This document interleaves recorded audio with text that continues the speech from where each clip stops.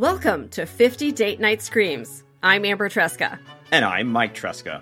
We're a married couple who decided to celebrate our 50th birthdays by watching some old movies. A lot of old movies.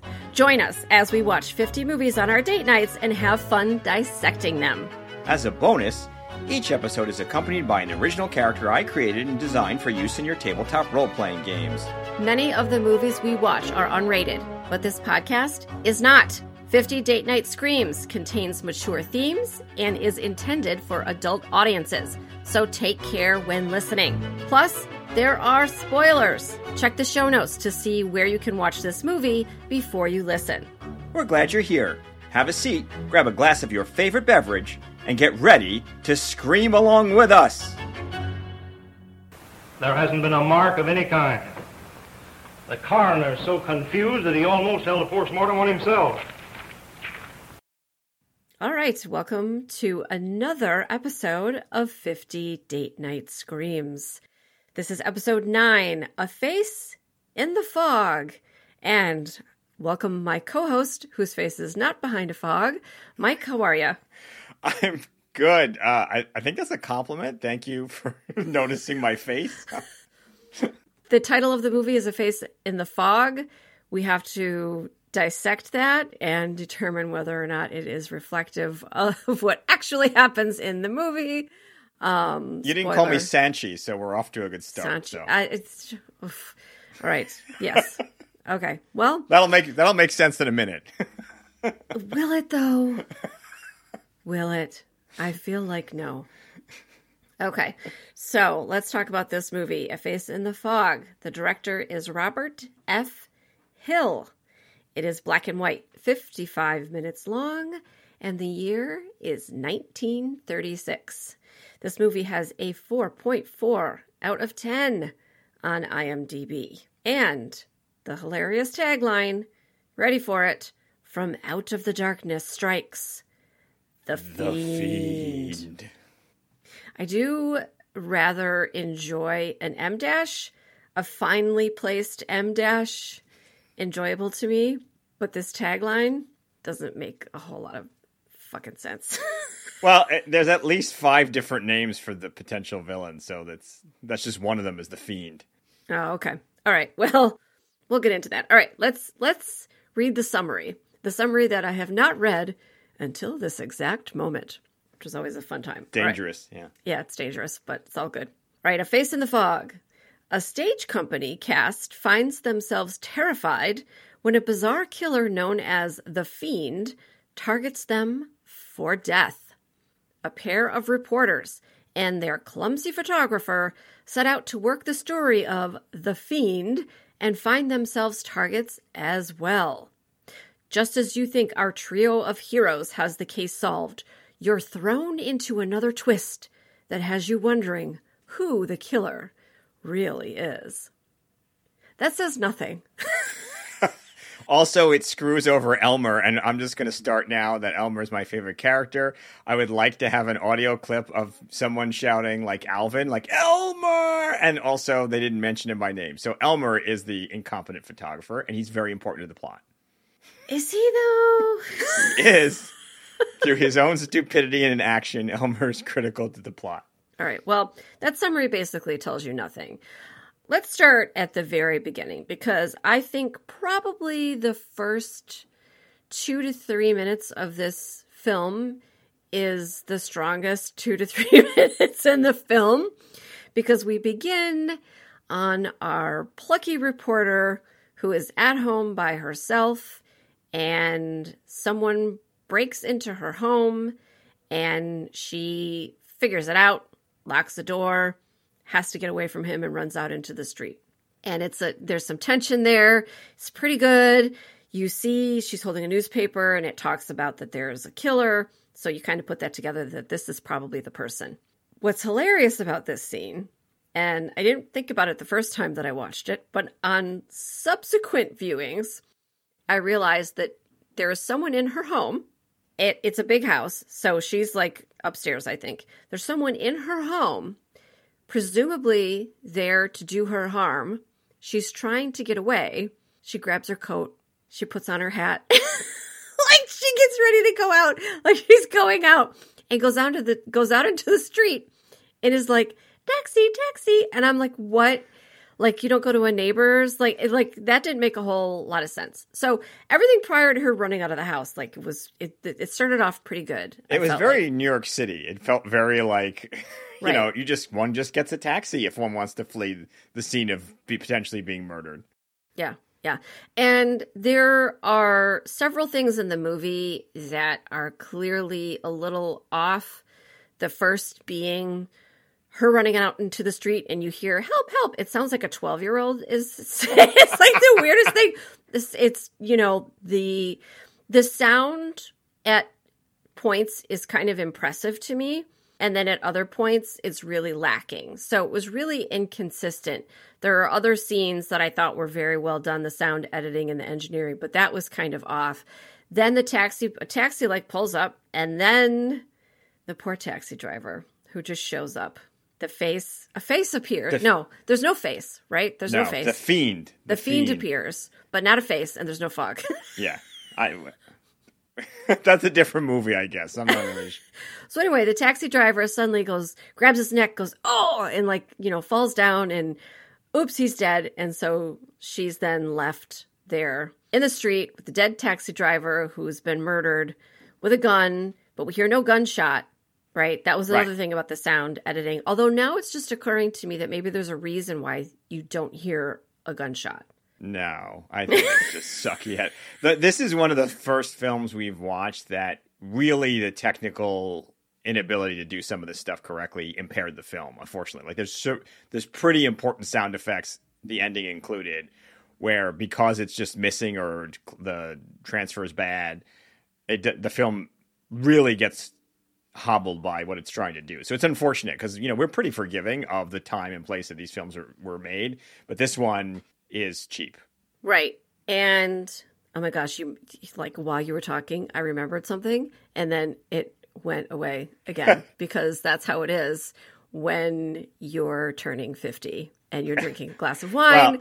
Well, you just repeatedly Here, let me fill in and you maybe come back to all it. right, So all right. Frank shows up. So Frank Gordon is Jean Monroe's I guess fiance. Right. Yeah. And this is very common in these movies, right? Which is there's usually one female reporter and a love interest, which, by the way, spoiler alert, almost always ends in them either proposing or getting married in some way, shape, or form at the end. That's always the weird wrap that has to happen. What do you mean way, shape, or form? You either get married or you don't. Well, sometimes it's like a proposal. Sometimes, in this case, they were already had. There was a he was a fiancé. They're already. So betrothed. then this was like whether the honeymoon was going to, you know. So this was a little bit further along, but it's always something where it's like now they're finally going to get together and get married and have lots of babies. Yeah. I guess. Yeah. In late 30s style. So it's Frank and Jean is sort of a team, which I thought was interesting. Trying to figure this out, but the intro sort of glosses over, and it really glosses it over pretty quickly, is that Jean utterly compromises any writing journalistic integrity because she did not see the fiend's face. She says she did, but she didn't. Well, not only did she say, she wrote about it. Right. And there's some things here that are a little anachronistic. She's the drama reporter for the local newspaper. The city newspaper. I think it's supposed to be she covers the theater circuit, and the fiend had already killed 2 actors, I'm pretty sure, which is also glossed over super quick, and it may be because the transfer you can't see it on the screen. Oh, okay. But he has already been killing people. That's why he has a nickname. This right. is why she's trying to catch. So she's like the art and culture. Okay. Right. All right. I think that's what that's So then supposed why to be. is she writing about and then saying that she saw him and She then her straight up says it's for the Instagram followers.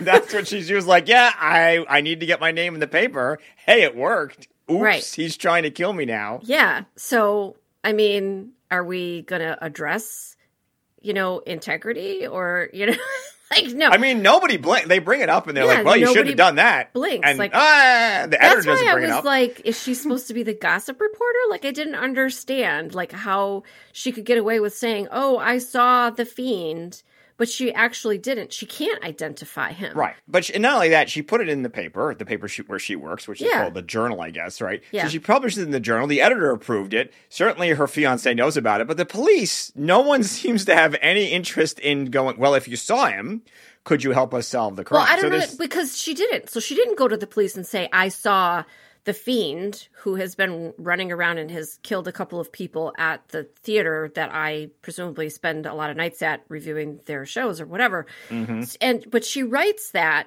and then it doesn't occur to anybody that she's going to be a target. So that's why she is the first target in the movie. We're coming in, the Fiend is already murdering people. The papers have already given him a name. Right. And we're at the point where nobody has actually seen them and can identify them, but she's making believe that she can. So she becomes the target.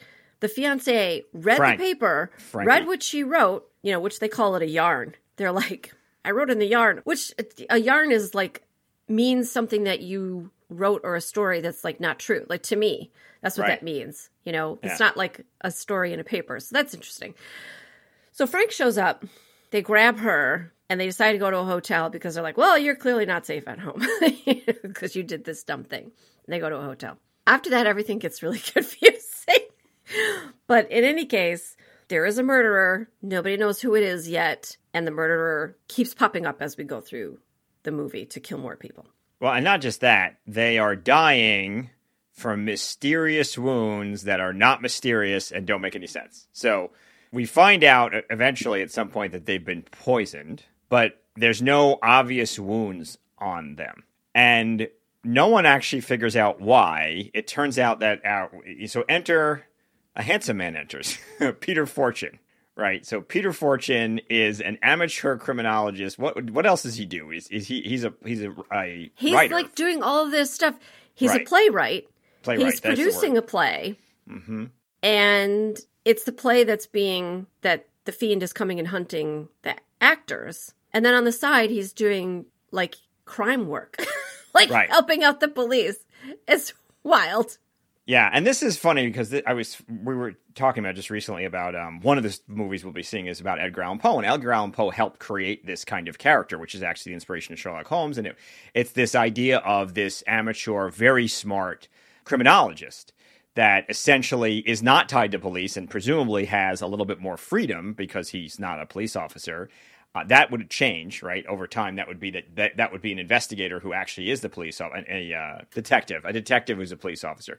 So, but this is very much always these sort of hobbyist kind of fringe characters who are very intellectual, and they all sort of know crime, and everybody just takes them at their word. They're like, oh, good, Peter Fortune's here. He can help us with the crime. And he sort of just swans into the room, and everybody's like, oh, good, Peter Fortune's here. I love his name, by the way. And defer to him on what the crimes must be and how they're perpetrated, which is not really set up well to explain what the issue is to begin with, because it doesn't seem like everybody's really that puzzled about how they died, because they clearly died from poison. But we then find out there's sort of a special way they're dying, right? That takes some time before anybody figures that out. They sort of just put it together. I don't think there's ever any physical evidence. Peter Fortune tells everybody. He right, says, yeah, how he's doing He's it. like, oh, Anyway, so they're at the theater under pretense. And this is the part where the sound was so interesting to me. Because what's happening is that you're seeing a run-through of the musical or whatever it is that they're producing. And it's a dance, and there's music, and then it's cutting in and out with the Fiend, presumably. There's a dark cloaked figure skulking around, obviously getting ready to choose his next victim. And so you're cutting back and forth, but the music is consistent the whole time. But you're in the room with the music, and then the music fades a little bit because you're in another. So it's kind of weird to me that that was so beautifully done, and the act itself is pretty involved. It's not like one person dancing around. It's a whole choreographed situation. So, so somebody choreographed it. They practiced it, and they filmed the whole thing. You're only seeing part of it because it's cutting back and forth. But that scene was so well done that it is so interesting that other parts The sound is inconsistent. They used weird voiceovers. There's no gunshots at certain points when a gun is clearly shot. There are parts where the last word people say in a sentence is cut off. Yeah. Like that happens quite a few times. And also, too, I don't know if that's because of the way that it was transferred or the way it was moved over. I did want to point out that the DVD that we have was actually better quality than the YouTube video. I think a lot of times we're seeing the reverse. Mm-hmm. But in this case, what we watched on the TV looked and sounded much better than when I was trying to view it again or view pieces of it again. And so I was using the YouTube video. So that's an interesting point to it as well. Yeah, the film feels unfinished. I mean, it almost feels like the audio work was rushed and then somebody just didn't get to finish it. But to your point, we'll never know. We don't know maybe if there's errors and it just didn't transfer well. There were certainly clips and jumps, too. I mean, there was a couple visual issues. It wasn't just the sound, unfortunately, because this is a fairly complex story for, what is it, an hour? I remember how long it is. Yeah, it's just under an hour. Yeah, it's really complex. There's a lot of different locations. There's the theater and the hotel and the police office. Gosh, this is 55 minutes. That's maybe the shortest we've seen. I feel like there was like a 59. Yeah, pretty close. Yeah. So there was a couple other ones that were just about that long too. Anyway, they're there in the theater. And they're invited, by the way. So the other thing is that it's a setup, right? It's the a setup. Fiend has It's under invited pretense, them right. Yeah. under the pretense of the lead actor who wants to tell them something important. And of course, that's the climax is they're like, hey, we're here. And he's like, that's great. He's like, why are you here? Yeah. So they're talking to him, and his name is, I wrote it down. His name.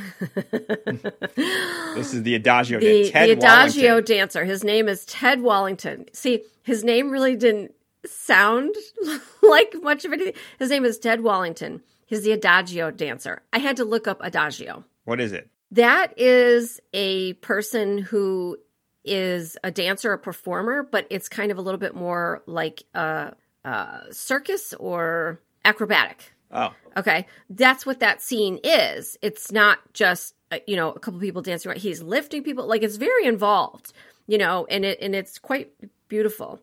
But anyway, so he starts talking to them. He starts saying that he thinks he knows who the Fiend is, right? Which is also kind of wild because they were there to talk to him for no reason. It was all a pretense. And then all of a sudden, again, like he grabs his neck or whatever and, Well, I think the lights go falls out. over. Right? The lights go out. Yeah, the lights go out. He falls over, is trying to get out one last sentence, doesn't do it, dies right there. And, everybody's screaming. The actresses are screaming, the dancers, everyone's in a panic. And he's murdered. And then once again, the Fiend gets away. Elmer's there. Elmer, the photographer that we never see take a photo.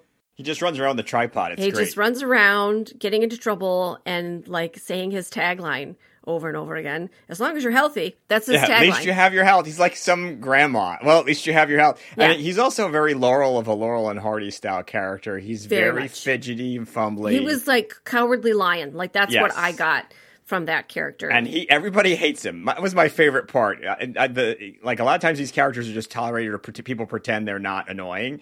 Everybody knows Elmer's annoying. Everybody. The editor keeps threatening to fire him. The police chief literally just threatens him a few times. And Elmer just walks around going, at least you have your health. And he does bump into the Fiend, which, by the way, we have to establish is very, very noticeable. The Fiend is not somebody who blends in. He is a guy with a hunchback and a limp in a black cape with a hat. So he is quite the character. He is not somebody that you'll casually bump into and not know who he is, which is presumably on purpose to give to his other secret identities, of which there were apparently 2 or 3, depending on how you count. All right. So now this is the third person that's died. The first 2 died before the movie even started. This is the third person that's dead. They're back at the police station. They're discussing it. And this is so wild to me because the cops are like, yeah, well, is there a law against killing an Adagio dancer? And it's like, what? What? There was a person. And then the other cop goes, well, he's just running around, killing undesirables. And it's like, what is happening here? It's like they have a very poor opinion of Ted Wallington and I guess the theater in general, it was pretty awful. It was almost kind of like, well, okay, so he just killed that guy. And who cares? That was wild. And there's definitely implication that theater wasn't particularly well respected. And anyway, that journalism, I think there was a lot of, we used to call it yellow journalism. People would just sort of, you could publish any kind of slander you wanted and people would get away with it. I think it's a different time, but it is sort of odd for us to hear, what do you mean? This person was murdered not broad daylight, but murdered in front of a bunch of people. And you're just like, is that a crime? Make jokes. I'll go back to the office with you. Well, don't you think you better take a little rest? Oh, I couldn't sleep anyway. I'm numb from the neck both ways. After this, I was with it up until this point. Now it starts to get a little murky for me. The Fiend is still stalking people. They're now all staying at this hotel because they're afraid to be at home, but the Fiend still shows up at the hotel. And aside from that, we have another actor who comes along. His name is Reardon, and he is sort of throwing a monkey wrench into the situation. He comes along and he's throwing Frank Gordon, the reporter, the plucky reporter's fiance, is trying to throw him off the scent, essentially, and is making up stuff. It's actually kind of a funny little scene where Reardon and Frank are in Frank's hotel room, and Frank says, "Oh my gosh, the Fiend is here and we have to call the police." And Reardon says, "I'll do it." And he grabs the phone, right? And then he's holding down the phone. The receiver, yeah. So he's holding it down. Okay, for kids who we're going to have to do a little tutorial on how phones used to work. I'm even trying to remember the last place I lived that had a phone that had an actual button that you hang up the phone. And when you hang up the receiver, it goes onto the button and that hangs up the phone, right? Not like our cordless phones or our cell phones that you press a button and it works, but it's more of the weight of the receiver is holding down the button that shuts off the phone. And here's another thing that you have to remember. I have a prop. I know. Mike has a prop, which you can't see because this is a podcast. And it's like an old-timey phone that, the weight of the receiver holds down the button and disconnects the line. Now, what you also have to remember about this time is that it's not like today that you pick up the phone and there's a dial tone and you dial. When you picked up the phone, there was an operator there. So usually a woman, and she would ask you where to connect the call because she was plugging and unplugging cords in order to connect you to wherever you needed to make your phone call. Didn't your mom say she did that for a temporary job? My mom did that. Yeah, my mom worked for Michigan Bell and was a switchboard operator. And literally, you think of those words together. Switchboard operator. So you were plugging and unplugging lines to connect people. There weren't as many phones, so it wasn't, a 10-digit number. It may have been a combination of letters and numbers, whatever. Or you may have given the address. It just depended. In any case, so Reardon says he's going to call the police, but if you pick up the line, someone's going to be there and ask you, where you want to call. So he can't fake it. He can't just pick up the phone like you and I could today, and it would just be nothing. You would hear it, but there would be nobody there. So he has to hold down the receiver. So he's holding it down, and then he's holding it up to his ear and then making he's actually calling the police. So it's kind of funny. So, and he's sort of doing it trying to keep it out of Frank's field of view. But then what happens? Elmer happens. Elmer calls Frank. So Reardon is holding on to this phone, presumably speaking to someone at the police department on it, and it rings. This is my favorite part of the film because, first of all, it could only happen in this movie. And second, it's Elmer, who, by his ridiculous nature, all he has to do is make one phone call and it changes the whole story. Because Elmer's phone call changes everything, all because of that. Right. So then Frank says, "Hey, what's the big idea?" You know? and then him and Reardon are fighting. And look, I could never stage a fight. If you and I staged a fight, Mike, and we were going to film it, it would probably look like what this fight looked like. Like, it was pretty, it was funny. I could see they were trying. Yeah. I could see they were trying. And I think they speed these fights up. Almost every one This of these one old-timey didn't look sped fights. up. This Maybe one this didn't one look sped wasn't. up. They always look weird. Like, they just don't look right. But it was a lot of grappling. Let's just It was put some that way. grappling. There weren't really any punches that landed. And here's something else about the sound. We're so used to, in more modern movies, having everything have a sound. Think about, like, the next time you're watching a movie and, like, a car stops. You know, like, they're filming the car pull up, and then you see the car stop and the hood roll back. Somebody gets out of the car. You will hear, like, a little brake squeak. You will hear the door open. Normally, look, all this stuff is silent, right? Like, if the car is making a noise when you stop it, like, you got to get the car serviced. Normally, the door doesn't creak when you open it. You know, all of that, okay? Somebody puts all of that in. And when there's a fight, a fist fight, and there is Knuckles connecting with Jaws, right? There's that noise. There's a little, you know, punchy noise. And none of that was put in. So to our modern eyes and ears, it seems a little strange, and it seems like a little comical because we're waiting for that, you know, biff, pow, bam situation to be happening, which never happens. It's just a lot of shuffling and grunting. There's just not a lot of actual impact. I mean, presumably because a lot of the audio, we already mentioned there's audio issues, is just what's in the room, I guess. I think they're using these guys tussling. So there's just not a lot of solid impact sounds that let you know that there's actually a fight that we're used to as modern audiences, to your point. Frankly, I have no idea what they did for sound. Like, I really have literally no idea. A couple of the movies that we've watched so far, you did see a boom here and there. Presumably that may have been the technology that they were using, at least in some cases.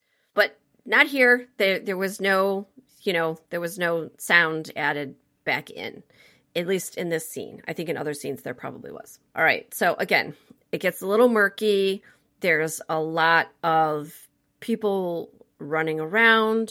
You have the character of Peter Fortune, who is the playwright, the detective who he's not an actual detective, No. but the police are using him because he's helped them solve crimes in the past. And Peter Fortune keeps talking about Sanchi, this person named Sanchi, who has helped him. So it's almost like a subcontractor. Well, before we get that far, though, so they're at the room in front of the Plucky Reporters Hotel. Somewhere in between this battle with Reardon and Frank, the Fiend shows up again. Right. And tries to shoot him. Yeah. And misses again. Misses. Yeah. So just to be clear, the Fiend's aim sucks. He is very bad at murdering people with whatever he's shooting. Well, so, I mean, so far he's murdered 4 people. Mm-hmm. So he can hit a target some of the time. not the rest of the time. Yeah. Yeah. And so he gets away, right? Elmer, we can't let Elmer go. Because Elmer called on the phone, so he speaks to Frank, and Frank says, "Oh, okay, Elmer, you're actually on the phone. Call the police. For God's sake, call the police." And what happens? He passes out. For how long? Like an hour. Like more than an hour. He passes out. He doesn't call anybody.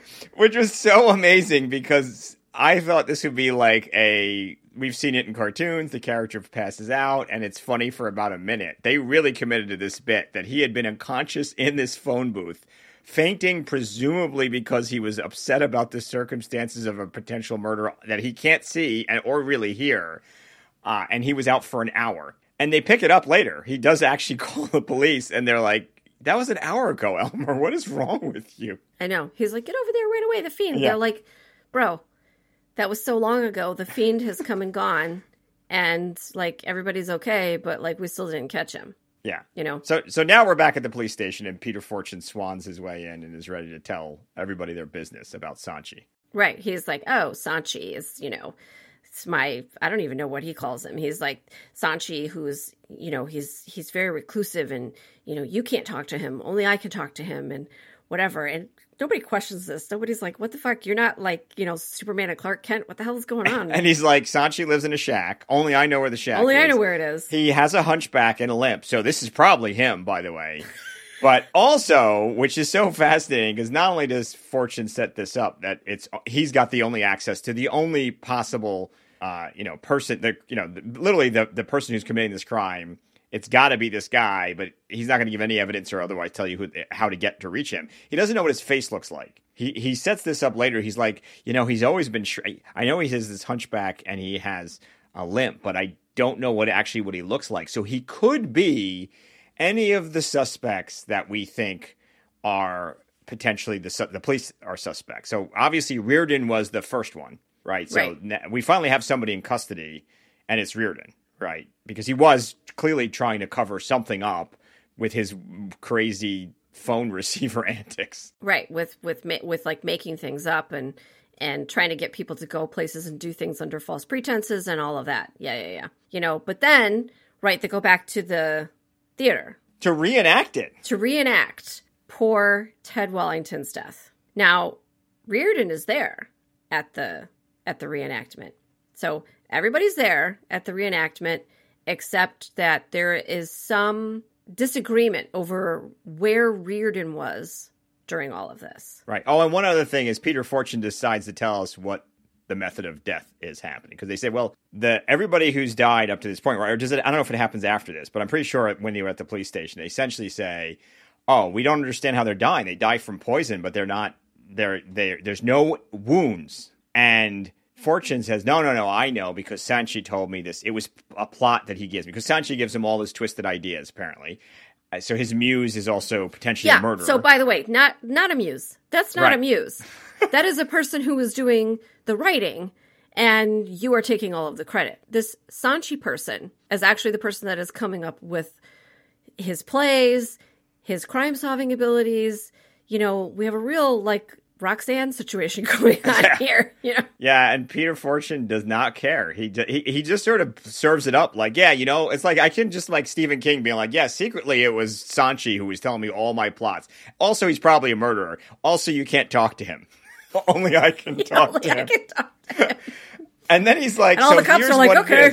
Yeah, and they're like, all right. He's like, I know what it is because it was in one of our stories that Sanchi had told me. It's this gun that shoots frozen bullets filled with poison. Right. Now, I don't know what Sanchi was thinking, and I'm not sure what The Fiend is thinking, and I sure as hell don't know whoever made this movie was thinking, but I'm pretty sure that if you get hit with a bullet made of ice, it leaves a wound. And I don't think you even need poison to kill the person if you hit somebody with a bullet. First of all, I don't understand the mechanics of it not exploding or melting otherwise, but let's just assume you build a weapon that can shoot ice bullets. I don't think it needs to be poison ice bullets. So it's a very interesting cover-up because it doesn't... We also don't understand why he's covering the wound up. There's no reason for that to happen. Kind of not really. I mean, the only thing that I would say about that is that you're really making sure that this person is going to die. No matter where you hit them, as long as you hit them with the bullet and the bullet pierces the skin... Yeah, they are going to die. So you know what also kills people with bullets? Bullets. I know. You could also just put the poison on a regular bullet, right? I don't know. You could just shoot them. Because here's the thing: if Peter Fortune wasn't going around telling everybody how the murderers were taking place, we don't know that they would have figured it out. Right. There's a hilarious line where the police chief says. The coroner was so confused, he almost did a postmortem on himself. It was just it's hilarious. There's some pretty good lines in this movie. I have to say, there's some definitely quotable things going on here, despite all of this other craziness. Well, so the police chief comes up with this great idea, which is because they couldn't figure out what happened in the dark, right? That was the issue. The lights went out. Yeah. So his master plan is you have to show up at the theater. I keep thinking it's at midnight. I don't know if that's true because it's not. Starting to blur. That's the other movie. So you have to show up at the theater. I think it was 10 o'clock in the morning, actually. Yeah, right. But everybody has to wear the same clothes they were wearing. Same clothes. The fuck? Which I feel like may have been a little bit like, you know what, we can't get new prop changes, so let's everybody just wear the same clothes. So they have to wear the same clothes. And stand or sit wherever they were. And I guess they're going to I'm still I don't know how this is going to make it obvious how the murder happened. But they're going to do that. That's the big plan. With Reardon sort of nervously standing around in the theater, Right. worried about what's about to happen. Well, he's like, I was standing next to Vera, and Vera's like, the fuck you weren't? Like, it's really very funny. So anyway, they shut off the lights, right? Like, they try to do the whole thing where the lights get shut off again. And who gets shot this time? Reardon. Reardon gets shot takes this it into time. Reardon. So, obviously, Reardon is not the Fiend because he ends up dead. But don't worry, some rando off the street walks in and we can pin it on him. So, This really confused me. You want to talk about, like, So men in confusing. hats and stuff? There's, like, all of a sudden there's a character looking at the screen and mildly horrified. And that turns out to be someone else who's, like, a rival person to pin this on, of a rival theater. the other theater, Bruce Cromwell. So poor Bruce Yeah. walks into the plot. We've never mentioned him before. We No. don't know who he is. No. This is And like the fifth white guy in a hat. You know? And he's the obvious person to blame. Right, because he owns a theater as well. Potentially, he would want the cast and crew of the theater that they're at, which I forget the name of it, but the theater that they're at to be murdered, and then their show can't go on, and then maybe his show does better because he's across the street, which is true. They do decide at this point, they're like, all right, we're pulling the plug on this shit, you know, so they do like pull their advertising and decide that they can't. They're like, no one's going to want to see this. They at can't this get point. they're like, nobody's going to want to see it. They decide they're going to call it off. And so now there's one clue finally. So finally the Fiend / maybe Sanchi / not Reardon / presumably Bruce has left a clue. There's a cigarette case that Frank finds. Right. And now this is a bigger problem than we actually understand, right? So this is a weird thing because the cigarette case, when you find out later, is way more important to anyone actually understanding how important the cigarette case is. So Frank doesn't know why it's important, other than he's now curious about who owns the cigarette case. He has an inkling, I'm pretty sure that's Peter Fortune's, and now he's finally suspicious of Peter Fortune. Like, he's finally like, huh. Yeah. Why was the cigarette case of Peter Fortune, who shouldn't have been up wherever he was, right? It's presumably It's like like an attic or backstage, something. up- yeah. Somewhere up. So Up on like a catwalk or whatever, right? Right. They never use those terms, but yeah. So he's now suspicious, and he starts digging. And the other thing we have to mention is lurking behind all this is this weird bounty / reward / money that's being dangled by the editor-in-chief that the story of who the Fiend is worth $2,000. So there are a lot of stakes riding on this for Frank, who it is implied doesn't make a lot of money. And certainly our plucky reporter also mentions that. You Yeah. know, journalists have never made a lot Gene- of money. Gene is like, to this day. He proposed, but we're not getting married because we can't afford it. So you can see where this is going. No, that's not what's said. It's like, when are you guys going to get married? I think Elmer asks. So Of course he Elmer asks asks. Jean, when are you going to get married? And she's all, well, whenever I can get him to the altar, you know, because, oh boy, because being married is just such a chore, you know, like that seems to be the whole thing. Because Elmer's a big ding dong, so he repeats that later in front of Frank. And Jean's like, I love Jean's like, Elmer. no, that's not, no, I would never. I gotta drag him to the altar. Yes, Frank. So Frank is certainly interested in Peter Fortune now. He may not be interested in marriage, but he's interested in Peter Fortune. And he finds out that there was a play produced 10 years ago that a fire broke out. I guess there's something about a fight. I don't know. I don't understand. But there's a fire broke out and it killed a bunch of people, but we think it killed Fortune's brother too. Yeah. So now this is weird because suddenly there's presumably a motive of revenge that potentially could motivate Fortune. But aside from the fact that Fortune only knows who Sanchi is, says Sanchi is the person, says, by the way, that he doesn't know what Sanchi's face looks like, so it could be Reardon or it could be Bruce Cromwell. So, and also very specifically and explicitly explains how the gun works. Yeah. With his ice poison bullets or poison ice bullets. So he's now come up with this whole idea that essentially, you know, Frank is on the case. But I think it involves Elmer. Elmer's the one who actually decides to track him down. Yes.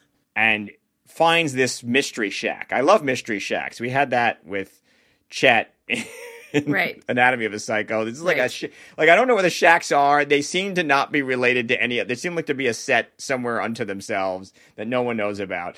But in this case, it is clearly the secret hideout of Sanchi, which because Elmer follows him there, which is great because we do get to actually see people drive in old timey cars Right. around the neighborhood. Which again, with the sound, like you're hearing the sound of the traffic and the cars and all of that. And it's interesting too, because, you know, they're filming outside, they're filming these cars. That's not, and filming people driving, that's not easy to do. Although at one point I think one of the cars stalls, which is pretty funny. It's like that tracks. I think Elmer's car actually stalls. Wow, now that I think about that, was that a gag? Was that part of the gag? That his With car... Elmer, you never know. Yeah, or did it just organically happen? Anyway, yeah, so they're all driving around and ending up at this shack. And so Elmer definitely tells Frank, he's like, I found his hideout. He's that guy. Frank's like, call the police. And then Frank goes there. I don't understand exactly why they don't meet up or Elmer's not. There's like a little bit of like people are leaving and coming back. Yeah. And then Frank goes in, who has a gun, by the way. The other thing that's funny about the 1930 stuff is there's never a question if any of these reporters just have a gun. They just have a gun. They just do. So he's like armed and ready to deal with presumably Sanchi / Peter Fortune / whoever. And then we get the big reveal. Right. Such as it is. Well, what was so funny about that is that you have Peter Fortune. He's there. He's in the shack. He's still talking about Sanchi as if Sanchi is a separate person from him. And then he finally says, because after Frank Gordon confronts him and says the cigarette case and like the whole deal, like, bro, we know it's you. And he's like, yeah, I'm Sanchi, and Sanchi is me, and Sanchi's amazing, and has done all this stuff for me. It is again, a very, I'm reminded of Psycho, you know, taking on a personality of another person. Was Sanchi an actual real person at some point? Like, I don't know. But he was putting on this outfit and walking around and acting like a different person and affecting a disability and doing all of this stuff, you know, so he was really into it. So maybe even in his mind, it was two different people. I don't know. And he seems like, I mean, somebody said this is like one of the first early serial killer films. I mean, he was pretty motivated. I don't know if I'd call him that. I feel like he was clearly, he had revenge against the theater, and they gave him a reason. But they also implied he had some kind of mental illness. I mean, I think that was, they sort of implied that. There is a thread that's starting to get annoying. I'm starting to see it where essentially if you're a good crime writer, we think you're actually a murderer. It does come off that way. We've seen this in a few films now, that the guys who are the best criminologists are always the people who try to commit the perfect crime. Right. And which in this we case, see carried forward today to like Dexter, you know, like absolutely. Yeah. But that also makes sense, because why would you ever be a suspect? Why would you ever be a suspect? You're there all the time helping people, helping solve these crimes. They're never going to suspect you because they have a personal relationship with you. So like that's kind of a smart move, I guess. Except he went a little far in describing how he thought the thing worked. I mean, the coroner couldn't figure it out. None of the cops could figure it out. The journalists couldn't figure it out.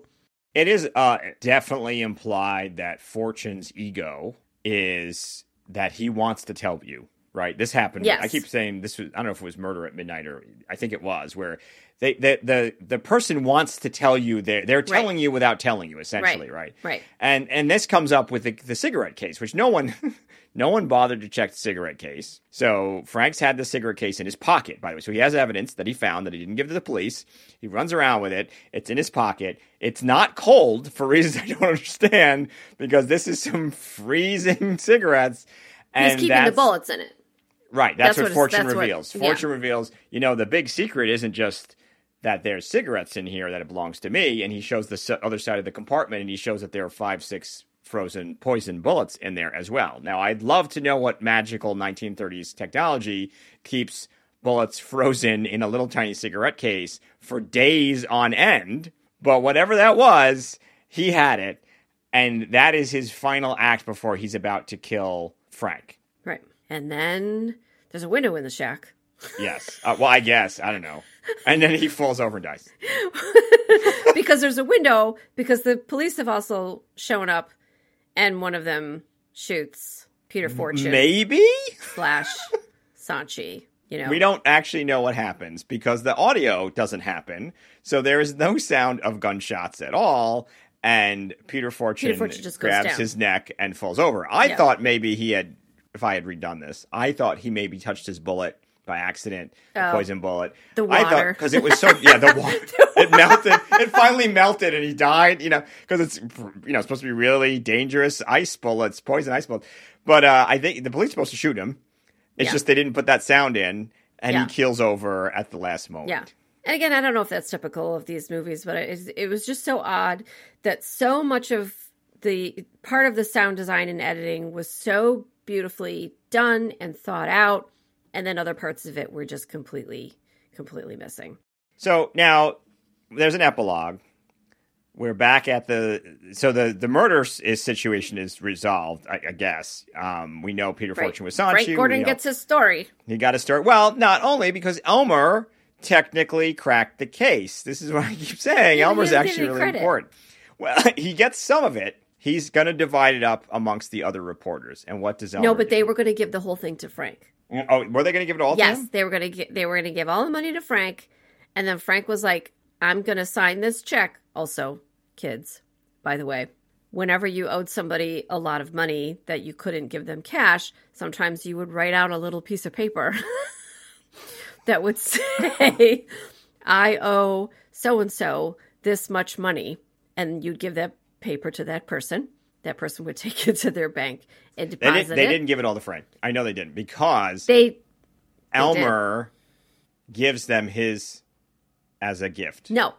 Listen, telling you. They give the money to Frank. Frank's going to sign it over to Elmer. And then Elmer's like, no, you take it all. It's my wedding present to you. And it's this $2,000. Right. That they, for. So there's like a little exchange there. Right. For, catching the fiend. And incidentally, Frank didn't say, I'm going to spend this money and get married. Elmer puts Frank on the spot. He gives it to Gene. He really gives it to Gene. Yes. He's like, here, this is my wedding present to you. So he's kind of forcing everyone's hand, God bless Elmer. What a good egg. I love him. At least you have your health, Elmer. I know. And he gets that tagline in one more time. But then it's funny because then Gene has to say, it's just not natural for people to be alone. Like, you should get married too. I'm like there's bitches everywhere. Like there's nobody after Elmer. Well, as is often the case in these kinds of movies, there's one woman, and she's the love interest for everyone involved. Like, that's it. There's only one, the end. So it's always interesting because she carries the emotional burden of representing all women in the movie. Right.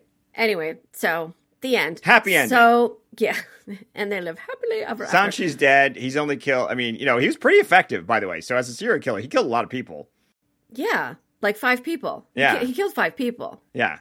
At least. Yeah. So, and not counting, did he practice beforehand? I don't know how you develop these poison, I'm going to say poison ice bullets, not poison bullets. No, thank you. Yeah. I was trying to get that poison right. Yes, ice bullets.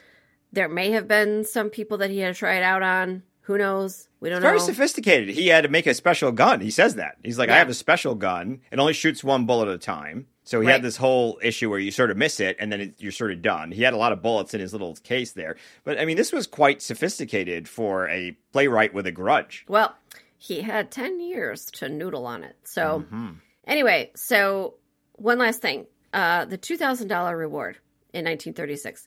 Guess how much money that would be today? $20,000? Higher. $30,000. Higher. It's got to be $40,000. $40,000. $2,000 in 1936 would be valued at $40,000 today. I can't imagine such a high reward ever being given out. Usually when you see these rewards, I think you do usually see like $10,000, $20,000, not 40. Well, now, was it a reward or was it for the article being published? No, it was a reward. It was a reward for what? Yeah, for for having evidence or For finding information the leading thief, to the... information leading to the arrest of, which I guess they got him. I mean, the They police got him. shot him. I don't know if he was Elmer arrested or found if he him. was- yeah. Frank showed up and basically bungled his way into the whole thing. Right, I mean, right, Elmer should be right, the hero. right. I'm pro Elmer. All right, here's a question. Here's our question that we end every summary with. Is this a horror movie or something else? I mean, the audio's horrible. It's not a horror movie, no. I think it's officially qualified as a mystery. Mm-hmm. And it's true. You don't really know. Like, you definitely think it's Reardon for a while. You don't really know what's going on for a little while until he starts talking about Sanchi.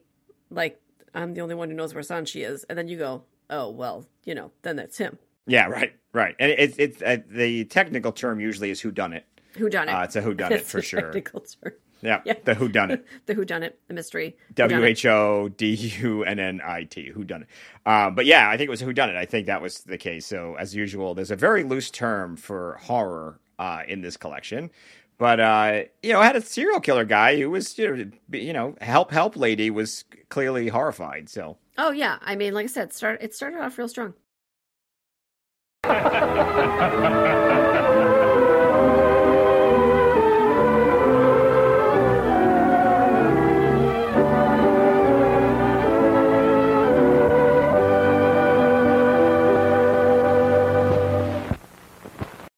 All right, so let's move on to our ratings. We're going to rate it knives, wine glasses, and screams.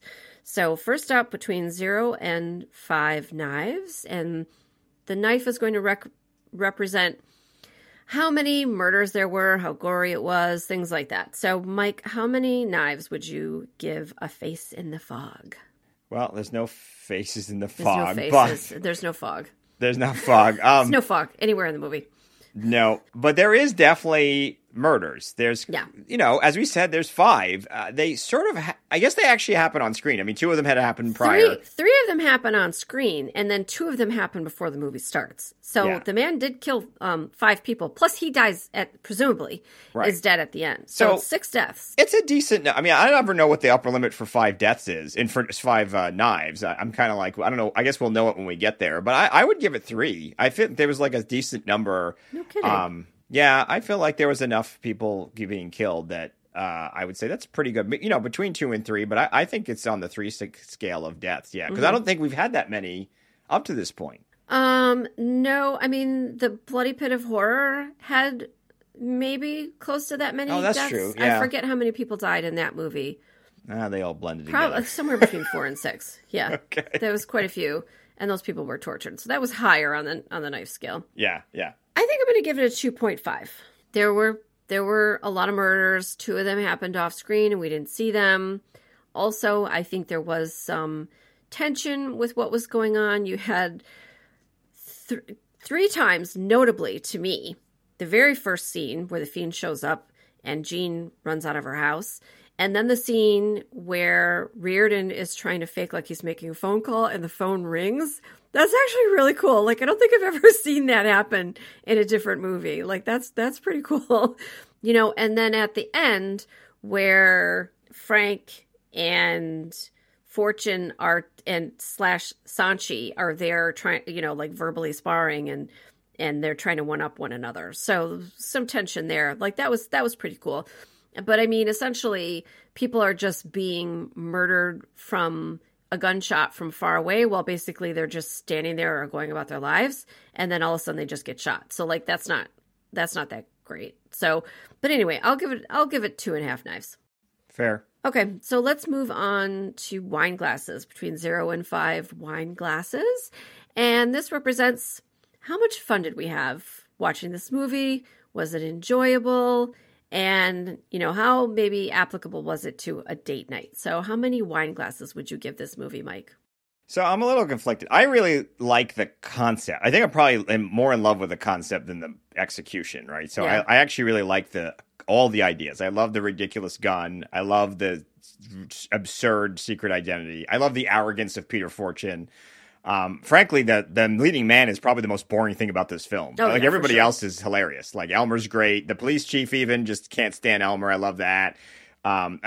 Even the editor in chief was annoyed. I just thought it was all. They all good. had lines. Like Yeah. even Jean has a really cool line where she goes, "I can't sleep tonight. I'm numb from the neck both ways." And I'm like, what? Like you go, what?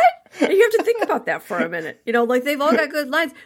Frank really doesn't have anything. No, he really doesn't. Which to the detriment, because it's almost like you could remove Frank. Actually, she could have saved her. She could have done everything. Jean could have done everything herself. She could have done everything, and it would have been probably even more. Her and entertaining. Elmer. Yeah. Yeah, because Elmer's really involved with everything one way or the other, and he's used for comedic relief. That's the other thing that's sort of interesting is there's definitely elements of comedy, but it's still part of the plot.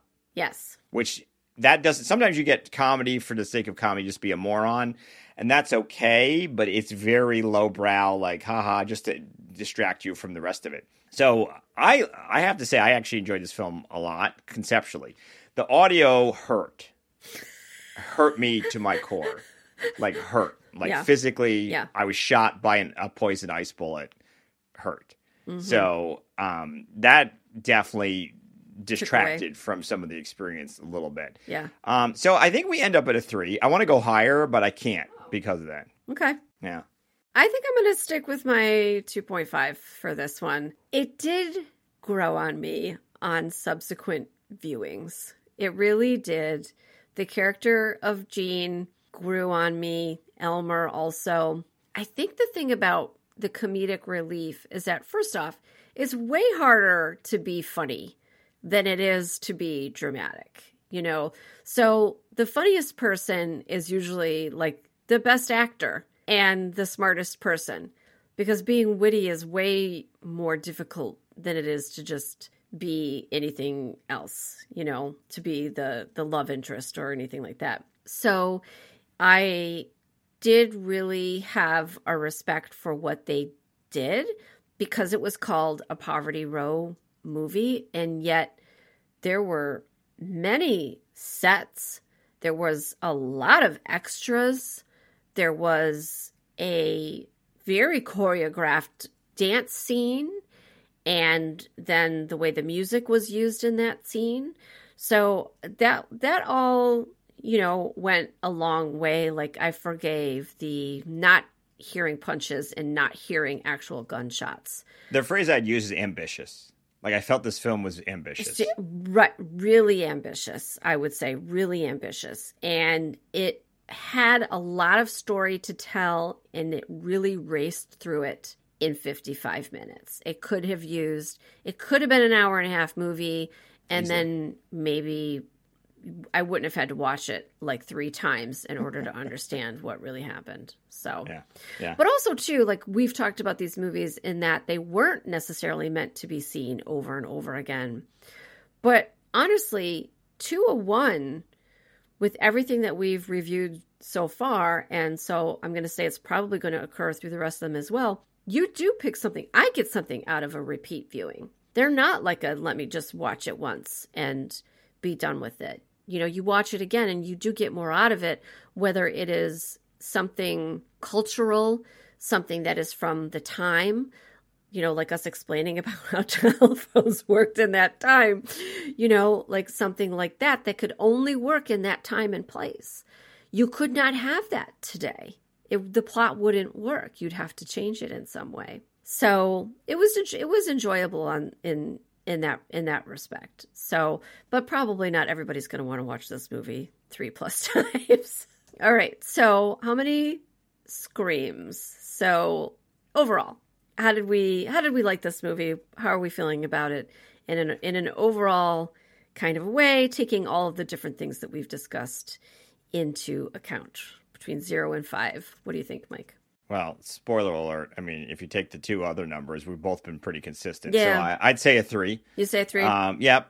I think I just was a little bit more enamored of this film than you were, but I think, conceptually, all the things we just discussed, definitely a solid 3. Yeah, I would have to agree with a 3. It wasn't necessarily meeting the criteria for a horror movie. I don't think it was something that, when you're watching it for date night that you're going to be like, wow, this is like super fun, although, frankly, have an edible, have a glass of wine, something, have a cocktail, and maybe you could keep track of how many times there's some weird audio situation or how many times you see a blooper. That's something, again, on repeat viewings that I notice. Like in the beginning, Jean is going to get into the cab, but then she doesn't get into the cab, but then they show her holding the door open of the cab, but then she's standing next to the cab with the door closed. And I forgive all of that, okay? Look, it's not easy to make a movie. I have respect for everybody involved in the process. They're all doing the best they can, and they're doing great. A lot of the acting in this movie was not wonderful.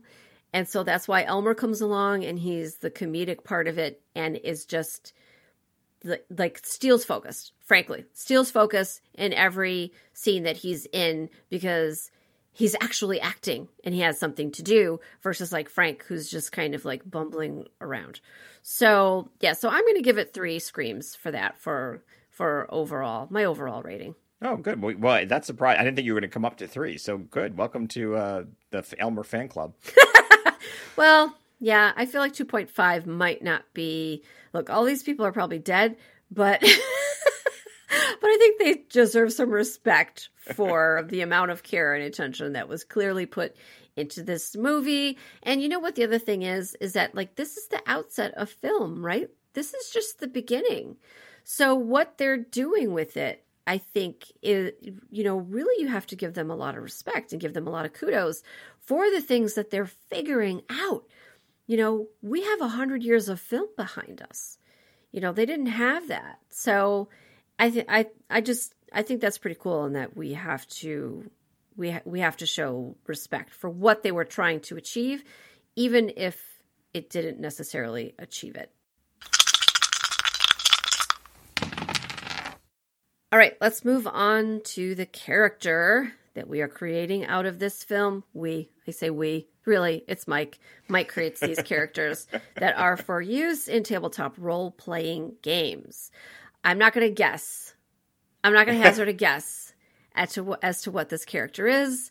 I'm just going to let it unfold. I'm just going to watch it like a flower unfolding in front of me as I ask you, who is this character, Mike? Well, one of the things that's great about this is that the movie definitely sort of mixes genres, and that's always catnip to any kind of role-playing game, because we love that, right? Because most role-playing games are always a mix. It's rare. That doesn't mean that there aren't, but a lot of role-playing games always mix some technologies, a little bit of sci-fi, and puts it all together. So this is a character. A lot of times I try to avoid technology, but there's no way. This is indelible. So this is the Fiend.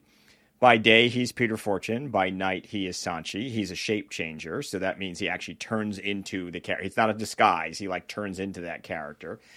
He has a poison ice bullet. Did we say that? What did you say? Was it an ice poison? No, poison ice bullet. A poison ice bullet, yes, not an ice poison bullet. Ice poison bullet. It was a poison ice bullet pistol, which again, in role-playing terms, means he does cold damage and then poison damage.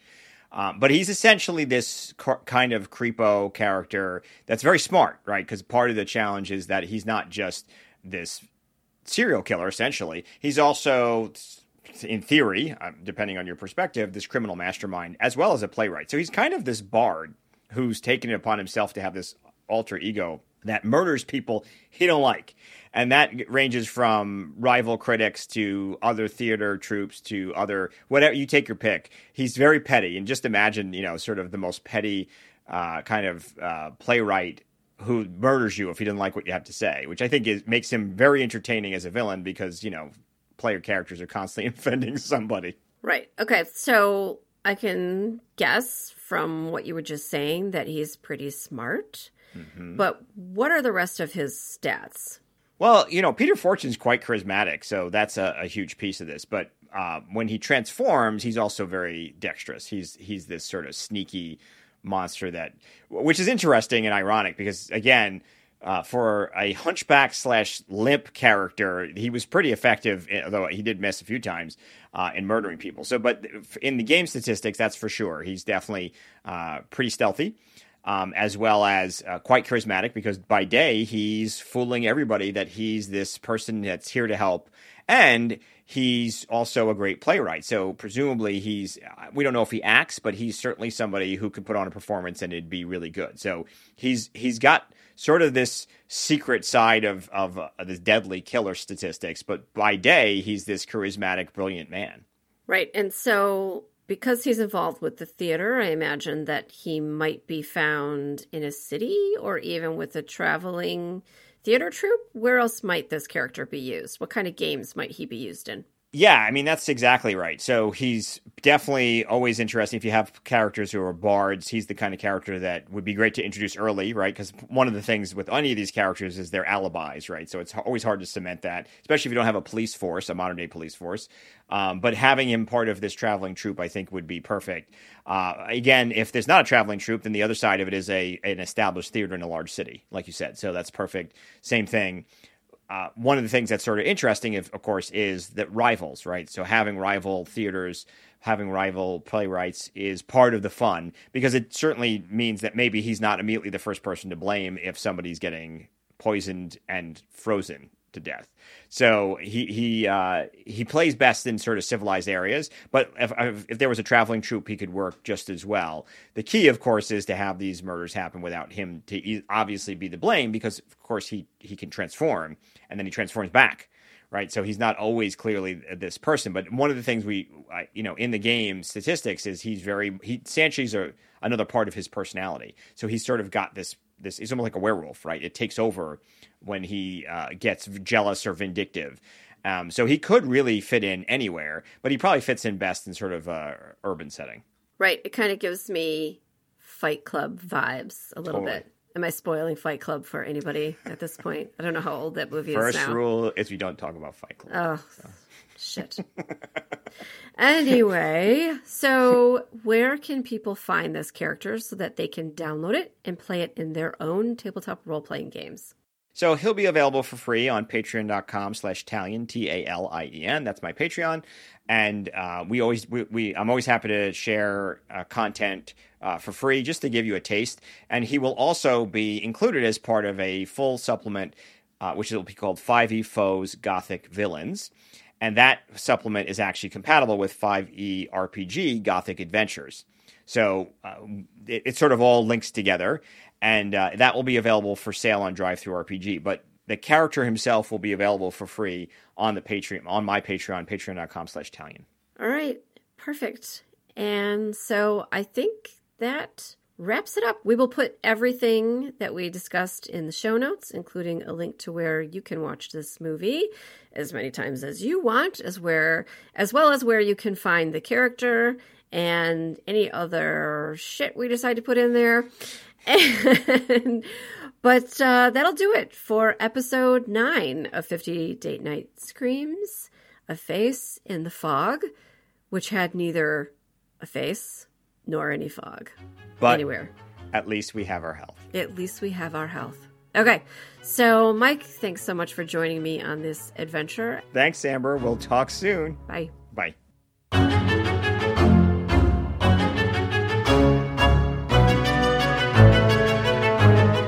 Thanks for listening to 50 Date Night Screams. Be sure to check the show notes to learn where you can watch this movie for free. The quality isn't always the best when streaming, so we've also included a link to where you can purchase it.